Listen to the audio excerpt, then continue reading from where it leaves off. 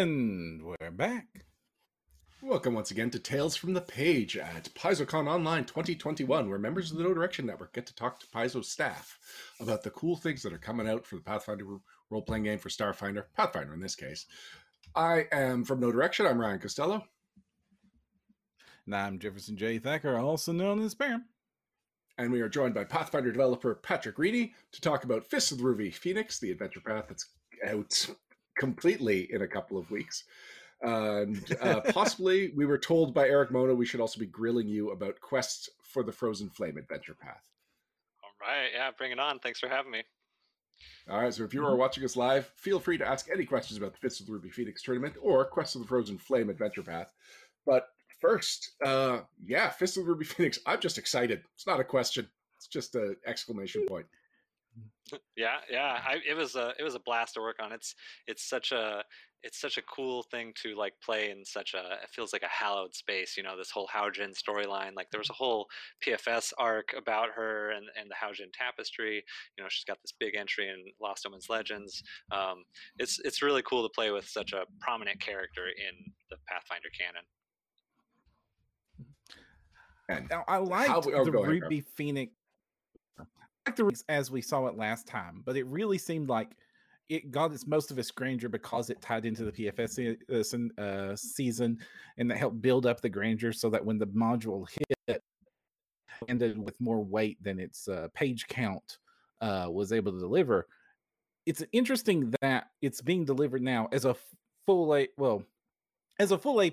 full being 3-part, and I know it stand on its own right now. Do you think that this is making a better Ruby Phoenix than we've Ruby Phoenixed before?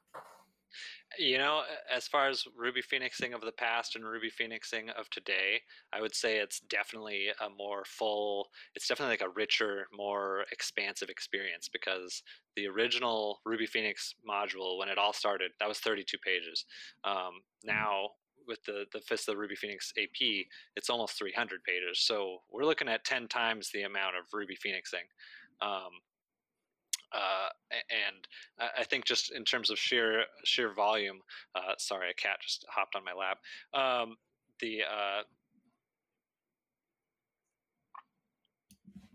Internet cat. And now she's away. Okay.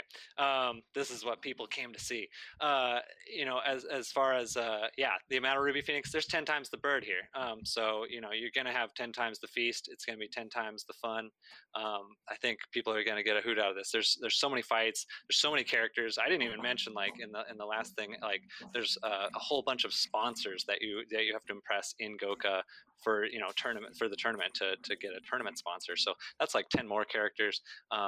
It's just there's so many locations, and it's such a rich tapestry, as it were, of an AP. I think it turned out awesome, and it's interesting that's only 3 parts, because a normal AP is 6 parts, but this allowed us to keep the story really tight, not have three volumes where you're like training or whatever for the tournament. This way it focused on the tournament itself, and then and a little bit on either side and the world around it, and kept it tight, but also like gave us a ton of room to play with, and I think people are going to have a hoot. We have a question from No Direction Network's own Vanessa Hoskins. She's saying, are cheesy names for special moves required or optional? And the reason I'm asking this question already from chat is because it does kind of highlight that there's definitely the chance for this to be a really wacky, silly adventure where it's all about a big fighting tournament. But is that the intent? Like, will that actually frustrate GMs and go against the main feel for what for how the adventure is written?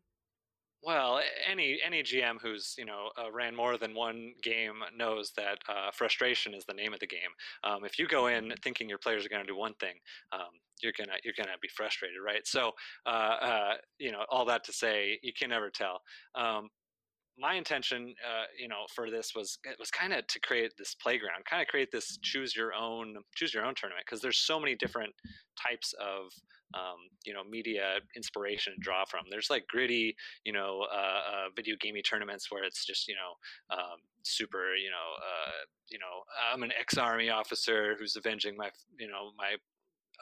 ex-partner from the last tournament, blah blah blah. You can do that, sure, that's awesome.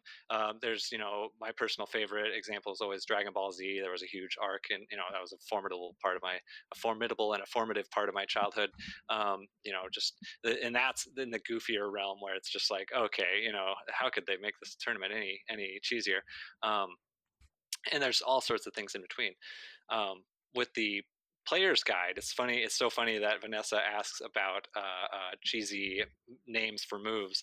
The player's guide gives you a whole table, like 8 tables for how to build your fighting team. So the whole point of this, I'm a huge fan of like random table generators. So this system, as it were, allows you to flavorfully come up with your team's shtick. Or theme, so it helps you come up with like where you all came from, where you all met, what you're fighting for, who you might know, and one of those things is quirks, and it's a D20 table, and that is like, here's your team's quirks. Maybe you're all afraid of the color green.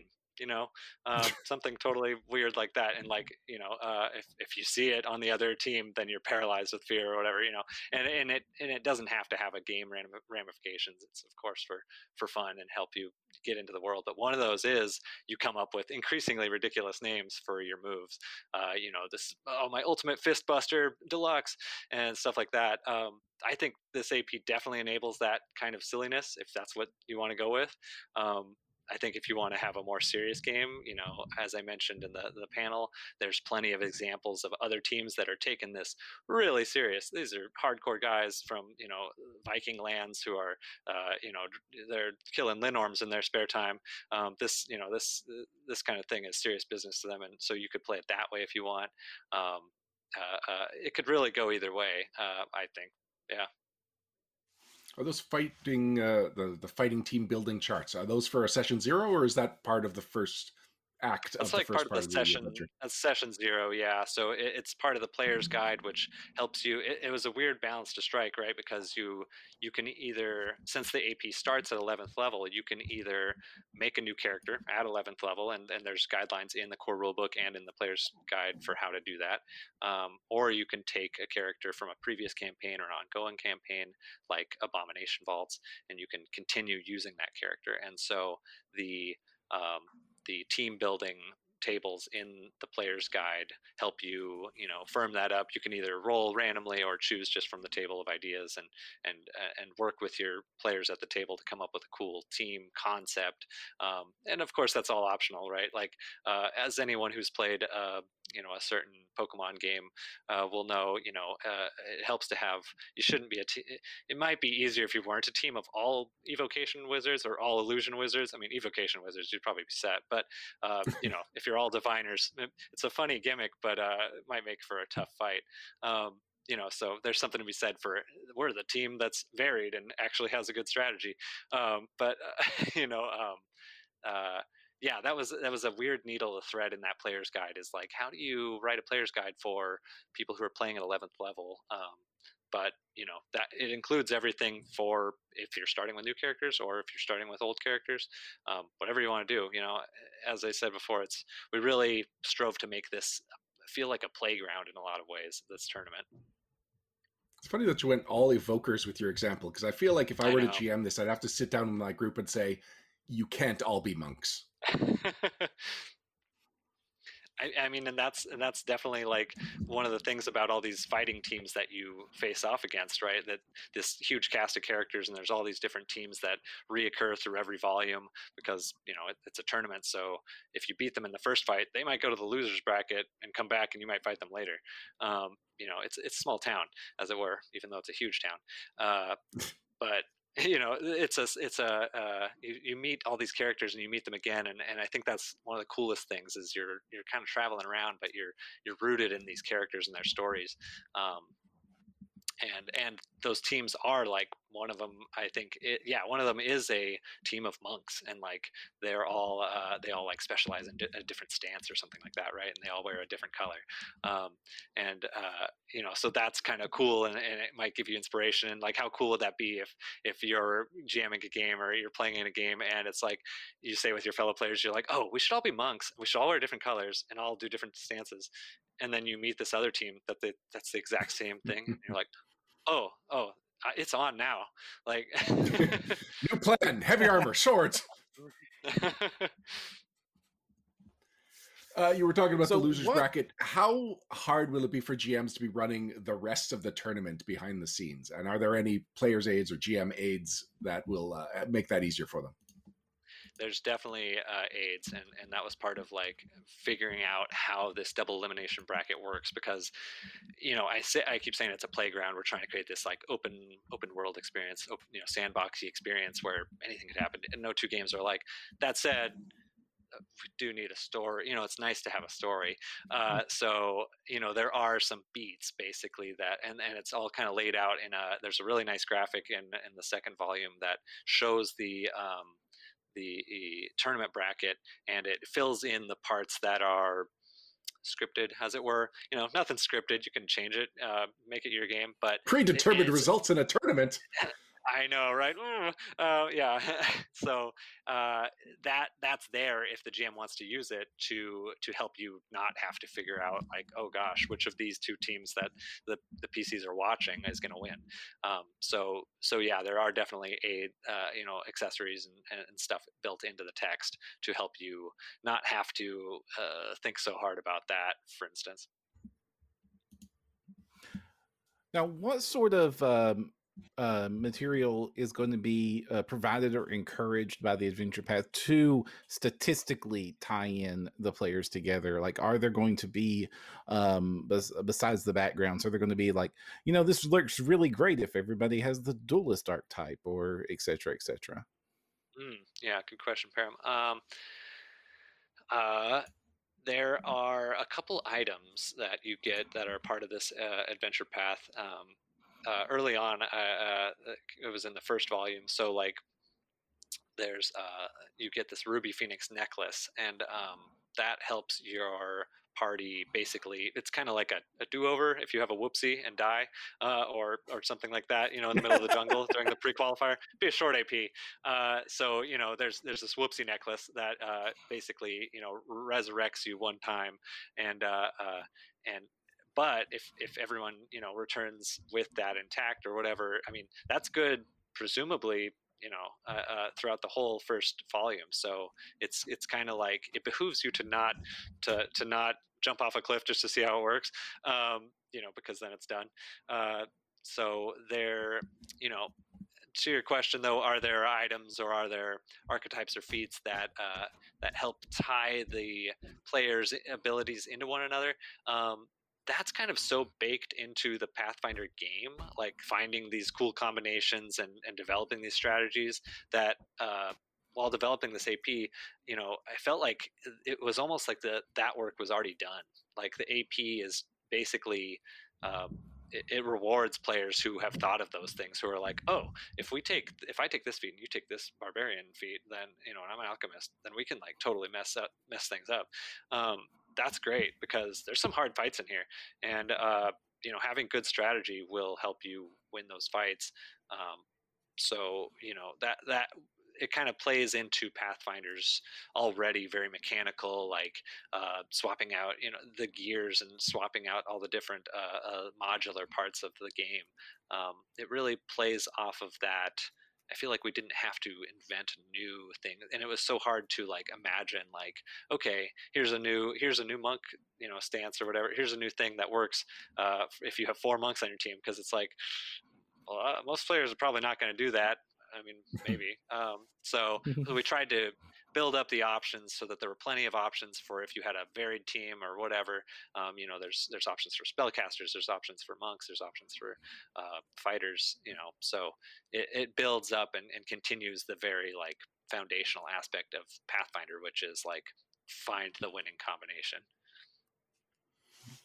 TRDG11 has an interesting comment about watching the other competitors' fights. Can you scout your competition? Yes, but you can't bet on them.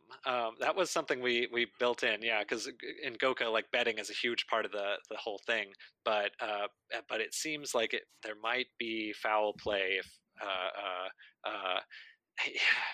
I said yep, and then I'm like, why did we take that out? Yeah, that was definitely something we considered anyway, and it's definitely taken care of. There's definitely like safeguards in place so that you can't like get an unfair advantage. I remember what it is now. There's exhibition fights before the tournament, and so it's like an exhibition showcase. And so basically, that's like show off your cool moves, fight this monster in front of all the judges. Like this doesn't really count toward the tournament, but it determines your seed more or less, or like it determines like your betting rank and that kind of thing. So you want it to be good, so people bet on you, and maybe you get a cut of that money or something. But at that exhibition showcase, you get to see what your rival teams are capable of. So yeah, there's definitely like an opportunity to do that. It's kind of like up to the GM if they want to like show exactly how every ability works. There might be some players and team and parties that are like so into that, and they're like, yeah, I want to know exactly how many, how big is this cone that this guy can cast. And it's like, well, if you can see that, sure. You also don't have to, it's not built with that assumption in mind, but it's definitely an option.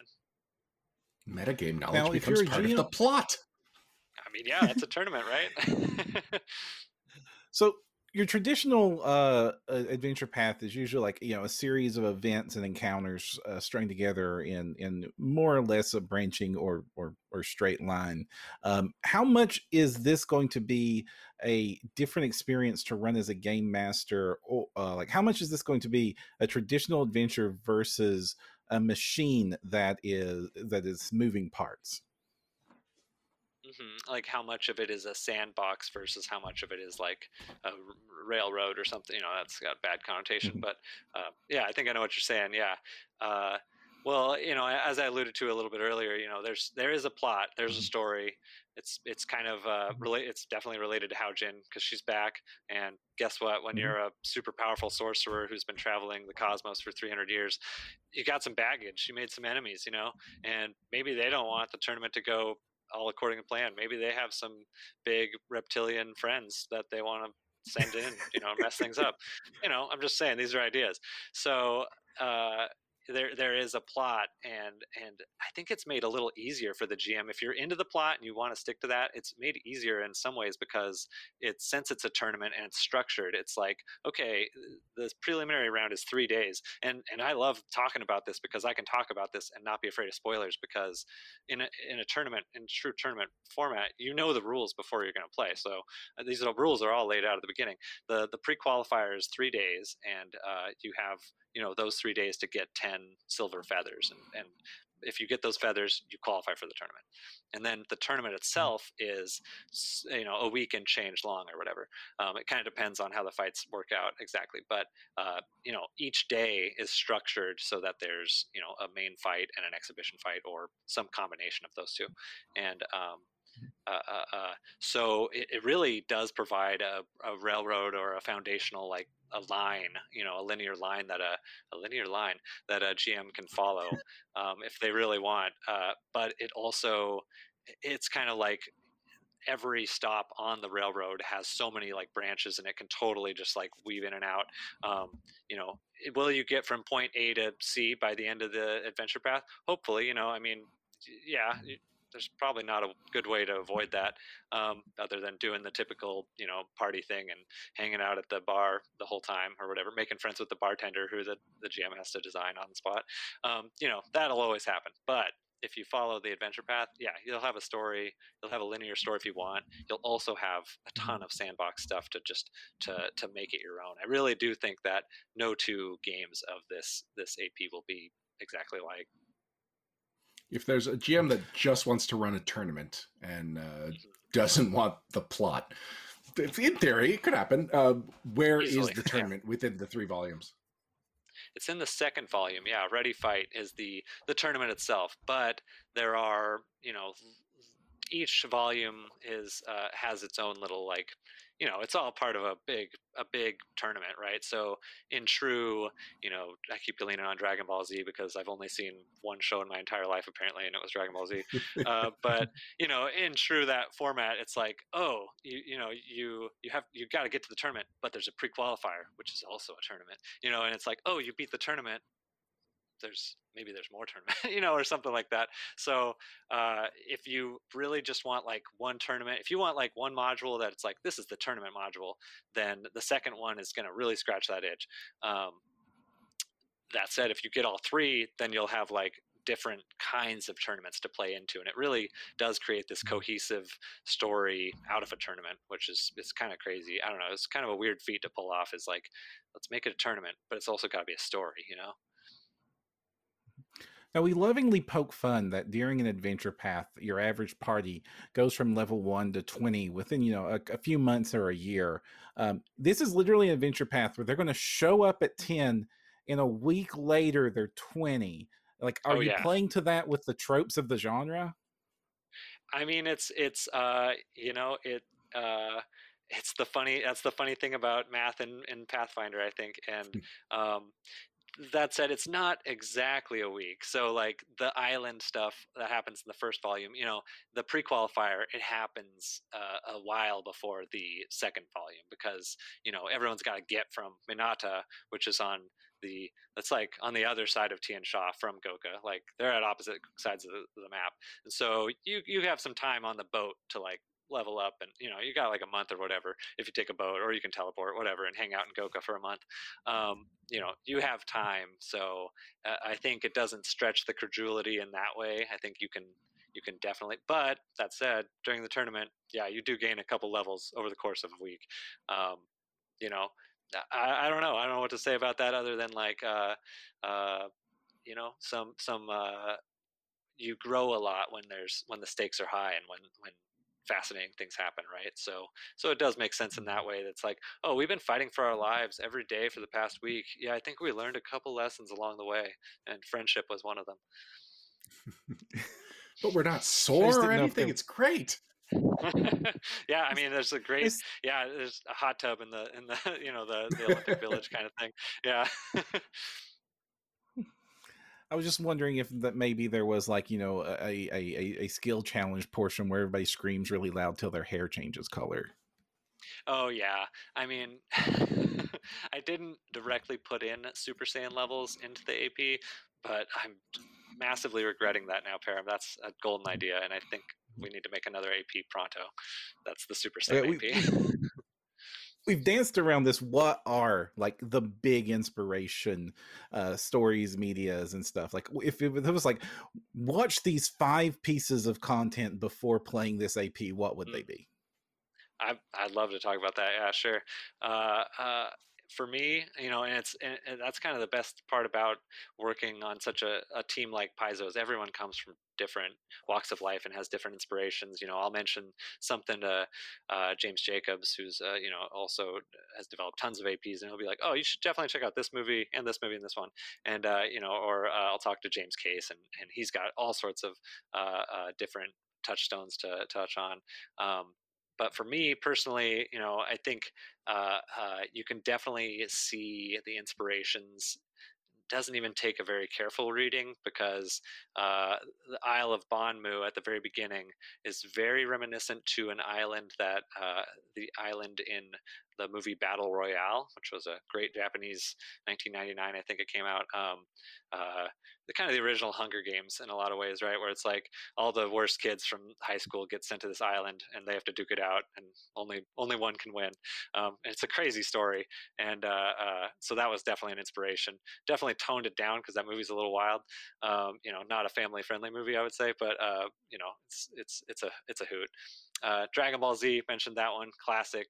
I mentioned that one a lot because it has such a distinctive tournament arc. Like there's a world tournament, it's got a flat arena, and aliens come and mess it up, and it was just a really easy way to, it was like really helpful for me to be like, how do you make a story out of, you know, a tournament? Like and I keep saying that, and it seems difficult because it's like, well, a tournament in real life, like hopefully it goes according to plan. You usually want, your March Madness bracket to not end with Kaiju Attack at the end, because I don't think anyone put money on that. But in fiction, you have to make a story around this thing, and so other tournament based games, I think of like Street Fighter and video games like that. Mortal Kombat, obviously, but didn't, other than the tournament style bracket, there, I don't think there was a ton to draw from that. I do think like the Mortal Kombat movie, I remember as a kid, like it definitely like helped cement that every fighter has their own grudge to bear and their own reason to fight, and I really liked that angle. It's like, why are you here, for the money? No, I'm here because I'm avenging my like long lost brother or something like that. And it's like, whoa, okay, it's high stakes. So kind of wielding that story around, it was helpful to look at franchises like that. Trying to think of other inspiration. I'm sure I'll think of them as there were a bunch, but yeah, those. Oh, I know another one, and this is more embarrassing than DBZ, but a little show called Yu-Gi-Oh, which was also a formative part of my childhood a little bit. I bought a deck or two of Yu-Gi-Oh cards, and it's got this great anime and manga, and like they have a couple tournaments in it, but they're card tournaments, right? And so they have all sorts of silly gimmicks in them, though, where it's just super dramatic, super over the top, and feels like super high stakes. And then you zoom out a little bit, and you're like, we're playing a children's card game. People are getting trapped in the Shadowverse, but it's still a card game. So I kind of approached it from that angle. It's just like, this is a fun tournament. It's not meant to be like life or death. Like, Haojin didn't want to do a tournament where people like died all the time. Like, that's not a very fun tournament. I don't know. I don't think anyone wants that as part of their legacy. It's like, 500 people have died in this tournament because of Haojin. It's like, kind of, I don't want to put that on my tombstone. But so it's a fun tournament. And I think that's kind of the way I'm, if I hope people enjoy it. I don't care how you play it as long as you enjoy it, right? But if I were to enjoy it, I would enjoy it as a very lighthearted, very like, not silly, but over the top. I think, like everything in Pathfinder that I do, it's over the top. If you played Agents of Edgewatch, you'll know that I'm a huge fan of like action movies and action tropes and stuff like that. And, yeah, I just think it's fun to go big, go big or go home, go big and stay home. What's funny was watching chat with every time you would bring up a new pop culture inspiration, like people would fill the chat with references, but the people, like the specific people that were talking, shifted with each one. So it's like, this is a topic that appeals to people all because they've got this one thing that they relate to it, but it's not the same thing for everybody. You're going to end up with a group with Goku, Pikachu, Johnny Cage, and The Undertaker in it. Perfect. Yeah. Oh, wrestling for sure. I love like those crazy wrestling like meta plots that they have. Like like The Rock. There's he got his start wrestling and he was like the baby face and he was always getting whooped up on until the end when he would heroically like defeat the heels. Yeah, wrestling definitely played a big part in that, in the melodrama aspect of the AP. I mean, it goes all over the place. I mean, there's a version of this that the Mighty Ducks show up if you really want it to. I think that we live in a society where we do these tournaments as a way to express dramatic conflict because, we all don't want to go to war and because that would be bad. Mm-hmm. And it's yeah, absolutely. It's a way to condense the stakes of life, which I'm gonna get really deep here for 1 minute, but like you look at life as a line from birth until like the end of it, and you're like, how do I tell a story about this life that makes sense, so it's not just a series of meaningless random events? And a tournament codifies that, right? You have seeds on either side that you can be like, oh, this is like numbers, and I can look at these teams and be like, oh well, because it has this player on it, like their jump shot average is this, blah blah blah. It helps you like contextualize and think of these big stakes, like going to war or going to doing these grand adventures. It helps put it in a way that feels safer, more removed from like reality, and a bit more just lighthearted. It's why we all play games, right? Same reason we do tournaments is because we want to tell a story with winners and losers and good guys and bad guys and heroes and villains and that kind of stuff. And a tournament facilitates that in a really neat, tidy package. Day by day, it's laid out so that you can just follow the track, and you've got a great story by the end of it. I also like how you're able to feature the other competitors and talk about like the rivals and the people that get to know, where as in most adventures, like we might see a reoccurring villain or two, but most of the time when you show up to an encounter, that's the first and last time you're going to see Kobold Henchman number 4. Totally. And that's one of the best, like that's one of the greatest parts about like this KO format, right? It's like, yeah, you fight till everyone's knocked out, but they're still alive. Yeah, like I said, you're gonna see them in it's called Ruby Village. It's kind of like the Olympic Village, like at the Olympics there's always this like cool hotel or spa or whatever where everyone hangs out, all the athletes hang out, and it's kind of like that. There's a shopping center and stuff like that. You get your own little house, and you're all right next to each other in this little neighborhood, so it's kind of like if you have a really nasty fight where you kick dirt in somebody's eyes and you're like, haha, I just blinded all of you with this super powerful color spray spell, and yeah, I'm gonna knock you off the tower and rub your faces in it, and it's like, see you at dinner. It creates like really really cool role-playing opportunities that you don't, that I agree, you don't see in a lot of adventure paths, because so much of them are like, oh, you got to take this person out, and you killed the monster, thank goodness the monster's gone. There's fewer monsters, there's more people and more stories, which is cool. Now, is there a good players reacting to being told they can't just kill the one they hate?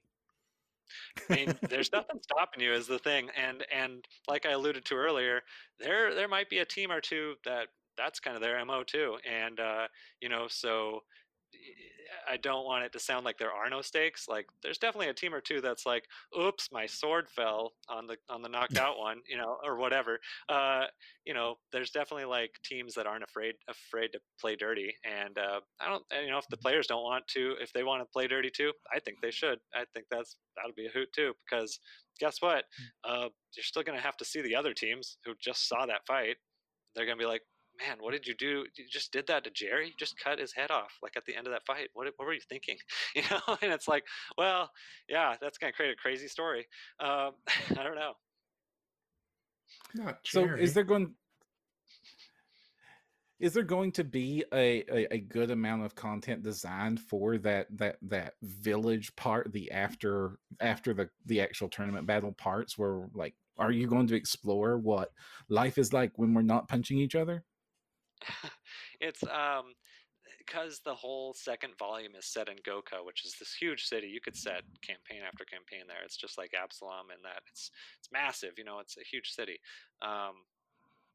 You do have multiple opportunities, and there are events and all sorts of stuff. Yeah, baked into the adventure that take you outside of the arena, usually after hours and stuff like that. And that actually was for practical reasons, as well as it was for a lot of practical reasons too, because for pacing, for one thing, like mentioned earlier, you don't want a bunch of fights all in a row. Like that just starts to feel a little samey, little like every, you want them to have stuff in between so that they feel more special.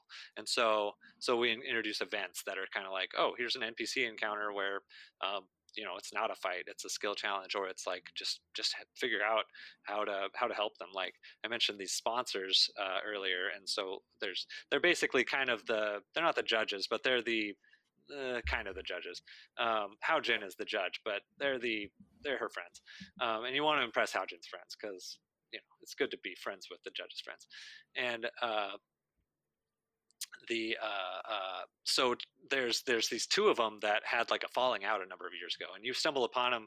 Yvonne mentioned Shaylin's Comb, which is this beautiful like basalt column kind of place on the shores of Goka. You take your date there and have a picnic, and it's this beautiful lookout point, and you stumble over there for some reason after a fight one day, and yeah, you meet and you see two of the sponsors, and it's like, oh, you're here, didn't expect, oh no, it's like we had that falling out years ago, and you're kind of in the middle of it, and you're like, we could just not do anything, which is probably good, or we could like try and resolve this, little subplot, tie this story between these two characters, and help them, I don't know, make up basically. And it's little event. There's like a bunch of those. Like it's little events like that I think will be as memorable as the fights themselves. Because in the fight, you'll be like, it'll be really intense. Critical hit, critical miss. Always intense when you have a Pathfinder fight. But like there will also be these interactions that contextualize the fighters and the people around the tournament outside of the tournament itself. And I think that's important because it makes the fights feel more important. I don't want to run out of time and not cover Quest for the Frozen Flame, because Lauren from the KDCon team would never forgive me. So we just have a bunch of questions from Lauren, then we'll open it up to anyone else. I'll throw them at you. First, she wants the Frozen Flame elevator pitch. She wants to know if there will be a Fus Ro Dah focus spell. In all caps, she wants to know if there will be long ships. And then in all caps and a lot of exclamation points, she just says, rating? Ooh, well, I will give the elevator pitch for Quest of the Frozen Flame. I'm very excited about this. This is the next adventure path after Strength of Thousands. 99% sure. I don't have, the schedule's not in front of me, but I'm working on it right now, basically. And it's a 3-part adventure path, just like Fist of the Ruby Phoenix, just like Abomination Vaults. This one will take you from level 1 to 10, and it's set in the realm of the Mammoth Lords, which is our, that's where a lot of nomadic Kelid followings kind of live. And so these are nomadic hunter-gatherers who follow herds across the tundra with the shifting seasons. And so you are basically members of this following that's seen better days, and you fall, for better or worse, into a position of authority in that following, and you need to guide them to safety. So the basic pitch is that war is on the horizon. A rival following is beating their war drum, and they're not there to make friends. And so you've got to get away and strengthen your following. You have to recruit megafauna like saber-toothed tigers and mammoths, of course, and big bears. And it's very much like a living with the land. I keep calling it like the cave person AP.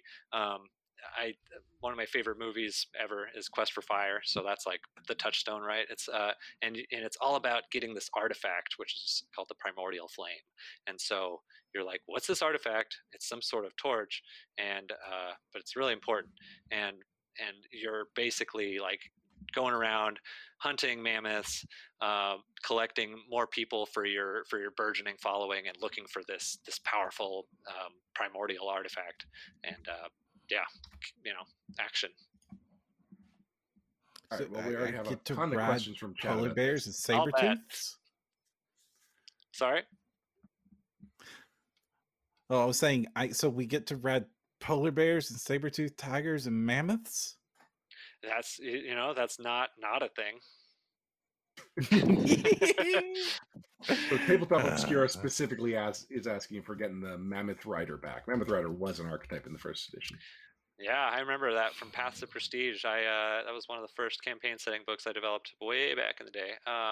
It wouldn't be a very good Realm of the Mammoth Lords AP if there wasn't a Mammoth Lord archetype, right? So you can rest assured that we got you covered.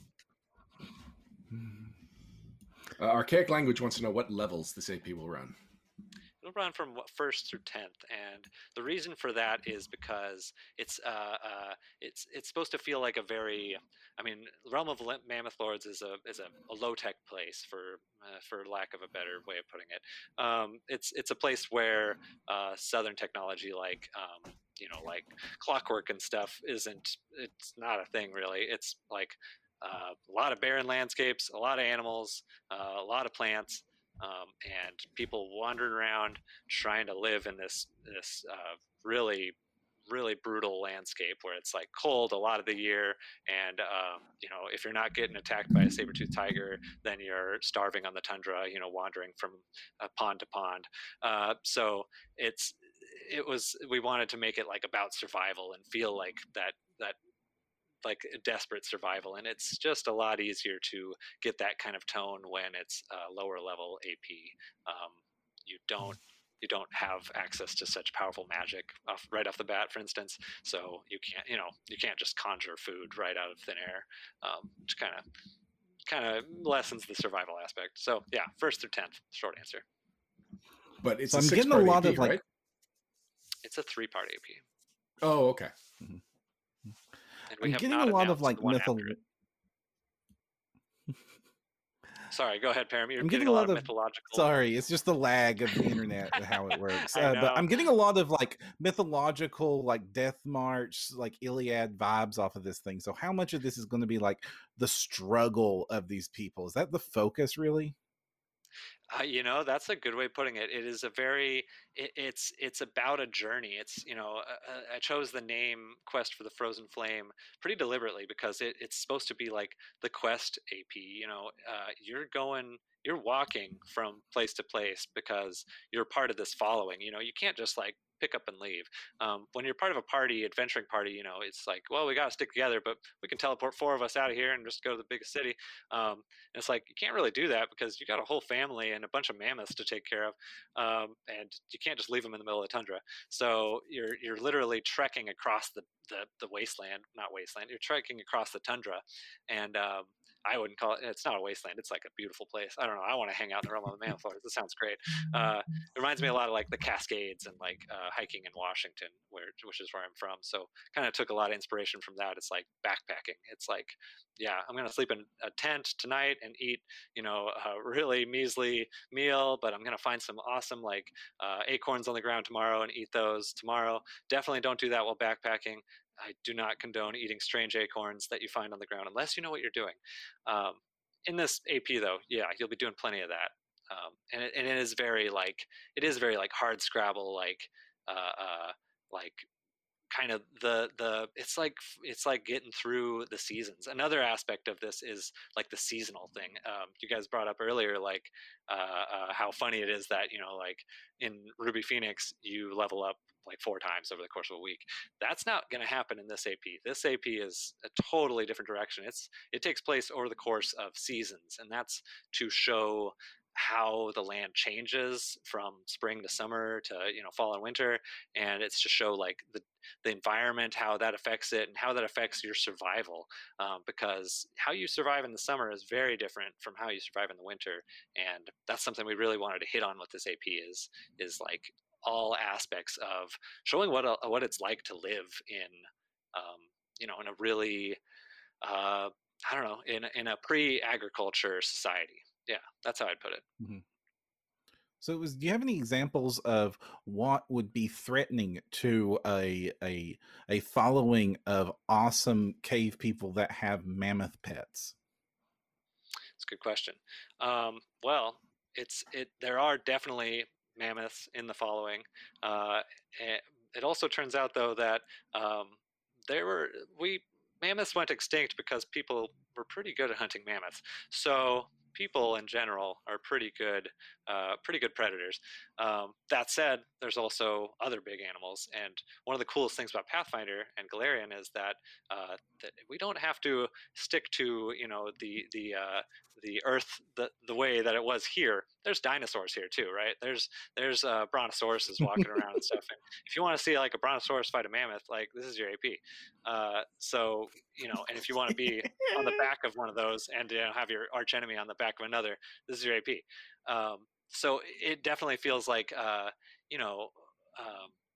what kinds of things can threaten that society. The other angle of it is it's not just a society of like warriors, right? Your following is like people, hunters and gatherers. They're people who just like I'm just trying to get by, and you're the heroes. You're the ones who are going and doing the hard stuff because you got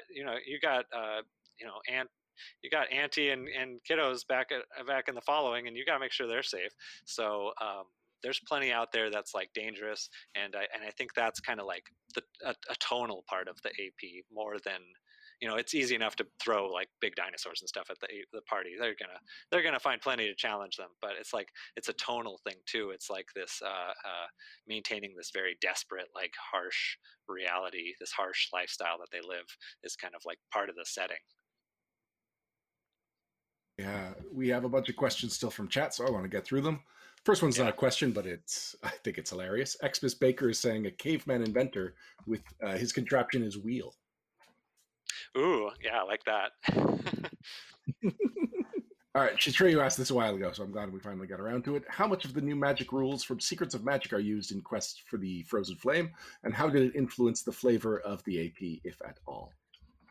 It definitely did, and if you go on, it's probably posted on the Paizo blog or somewhere. But yeah, during when Eric revealed this AP, he should have revealed the sketch for the first cover, and that has a pretty important villain on it, and she is an important villain because in the realm of the Mammoth Lords, like magic is historically not really a thing that these societies have used, and that's mainly just because they've figured out how to live without it. They don't need it, and they're like, no, we don't need magic. We know exactly what like roots and tubers are safe to eat and where these animals are going to be at these certain times. So it's very much like it's just like pre-agriculture societies in that way. They didn't need technology to live and thrive, but if you do have magic and you happen to be the leader of a really big band of warriors, then you're going to be a really you're going to strike quite an image, and there's definitely some elements of the Secrets of Magic book in this one. Another thing I can say is that the summoner is one of the iconics that will be appearing in the art throughout the book. So that'll be because Sarkoris is up in that same relative region, and God calling is a big part of their traditions, which is kind of summoning eidolons and stuff like that. So it felt like a natural fit in that way. PRDG11 asks, will there be secrets revealed about the Mammoth Lords or the Mammoth Lord area?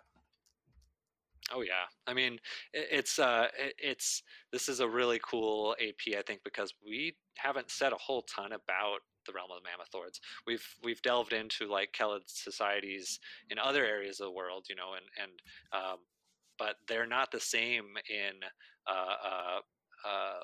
Mendev or Numeria. Is a big one.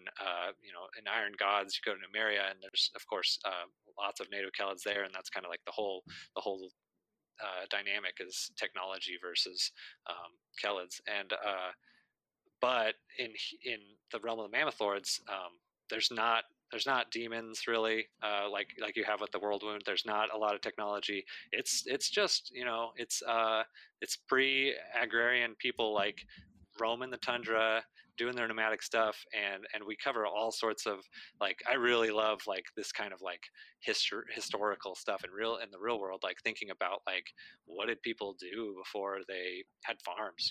They walked around, they like figured out which trees were safe to eat and stuff like that. It probably didn't eat trees, but they did all that stuff.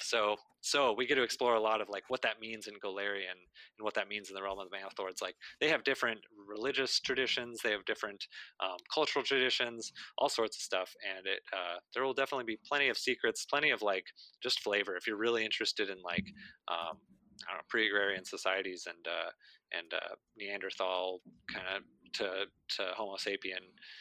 That whole like bridge is pretty interesting. If you're interested in that kind of history, then this is a good AP for you. Business Avatar wants to know, how did the flame become frozen? That's a mystery that you have to play the adventures to find out. Carnunos says Oregon Trail the AP ? Which is kind of related to, is this the survival element going to be gamified?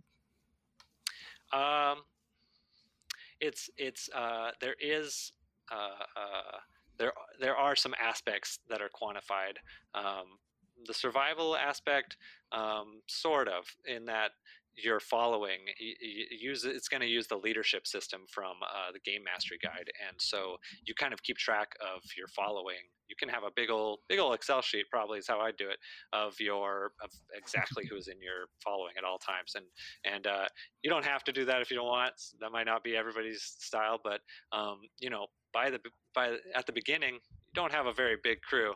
By the end, you might have a really big crew, and I think that element is kind of like the gamified part of survival. It's like there might be aspects like, got to get over this mountain pass. If we don't do it right, there's an avalanche. We lose a lot of our followers, and you see that number that's gamified, and that has ramifications on the story. It's like, you know, there's not anything like you must have this many followers to pass go, but you know, there's definitely like, it definitely like impacts how people see you, right? If you roll in with 50 mammoths, that looks a lot different than if you roll in with just 3. You know, it's like, whoops, lost the last 47 at the pass.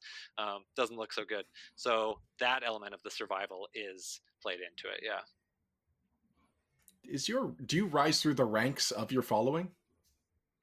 You definitely like start as the unassuming, you know, the player's guide will provide backgrounds, of course, and all that stuff, but you do start as like not top dogs by any means. You're first level, so you're talented and strong, but you definitely like make a name for yourselves, and by the end of it, you know, people start to notice that it's like, the following has like ostensibly has these leaders over here, but this party of 4 adventurers seems to be doing a lot of the work, you know, so there's definitely some of that.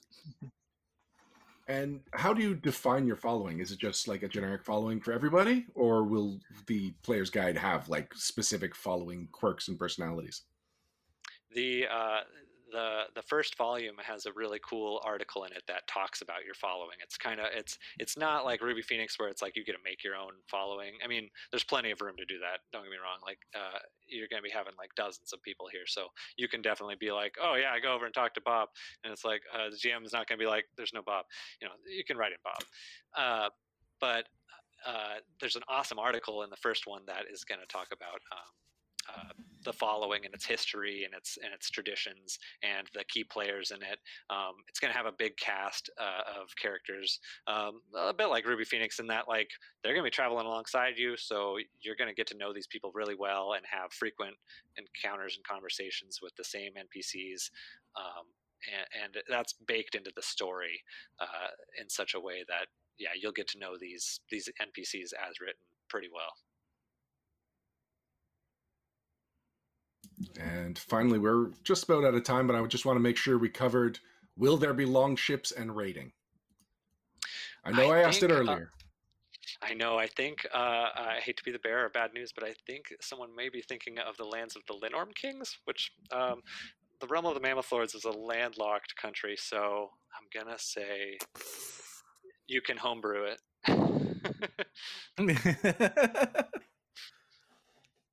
I don't need no boat. I got giant mammoth. I'll hollow him out and take him out to sea. You can bring a boat. Yeah, you might be carrying it a fair distance. All right. Well, I think it's about time we wrap things up, right? Coming up next at 5 o'clock, so in like 5 minutes, we've got Secrets of Golarion, which, Param, I know that you're super hyped about. Mm-hmm. Yeah. Like, it's really, if you're going to be into the lore, you're going to want to stay tuned for that panel and know, like, great time to ask, why are the Mammoth Lords so great? Or any other nuanced part of the world that you don't think has enough info. Great time to ask about it right there. And after that, we've got the Starfinder one-shot, Band on the Run, featuring the Dragons and Things Network. That's at 6 p.m. Pacific, 9 p.m. Eastern. And then that's it. That's it for day one of PaizoCon Online 2021. Patrick, does it feel like we're already basically done day one? It always comes so fast, and I'm so excited for it. And then it's almost the end of day one. I'm like, what happened? Where did my PaizoCon go? Param, anything you want people to know about before we sign off? I just want you all to know that if you missed any of the panels, it's going to be available here on Paizo's official Twitch, the Paizo official, official Paizo Twitch channel in the VODs. I know they're going to put it on YouTube. And of course, these recordings, the audio will be on NoDirectionPodcast.com, as well as all the other PaizoCons going way, way back. So that's it for No Direction until tomorrow morning at 11:30 a.m. Eastern.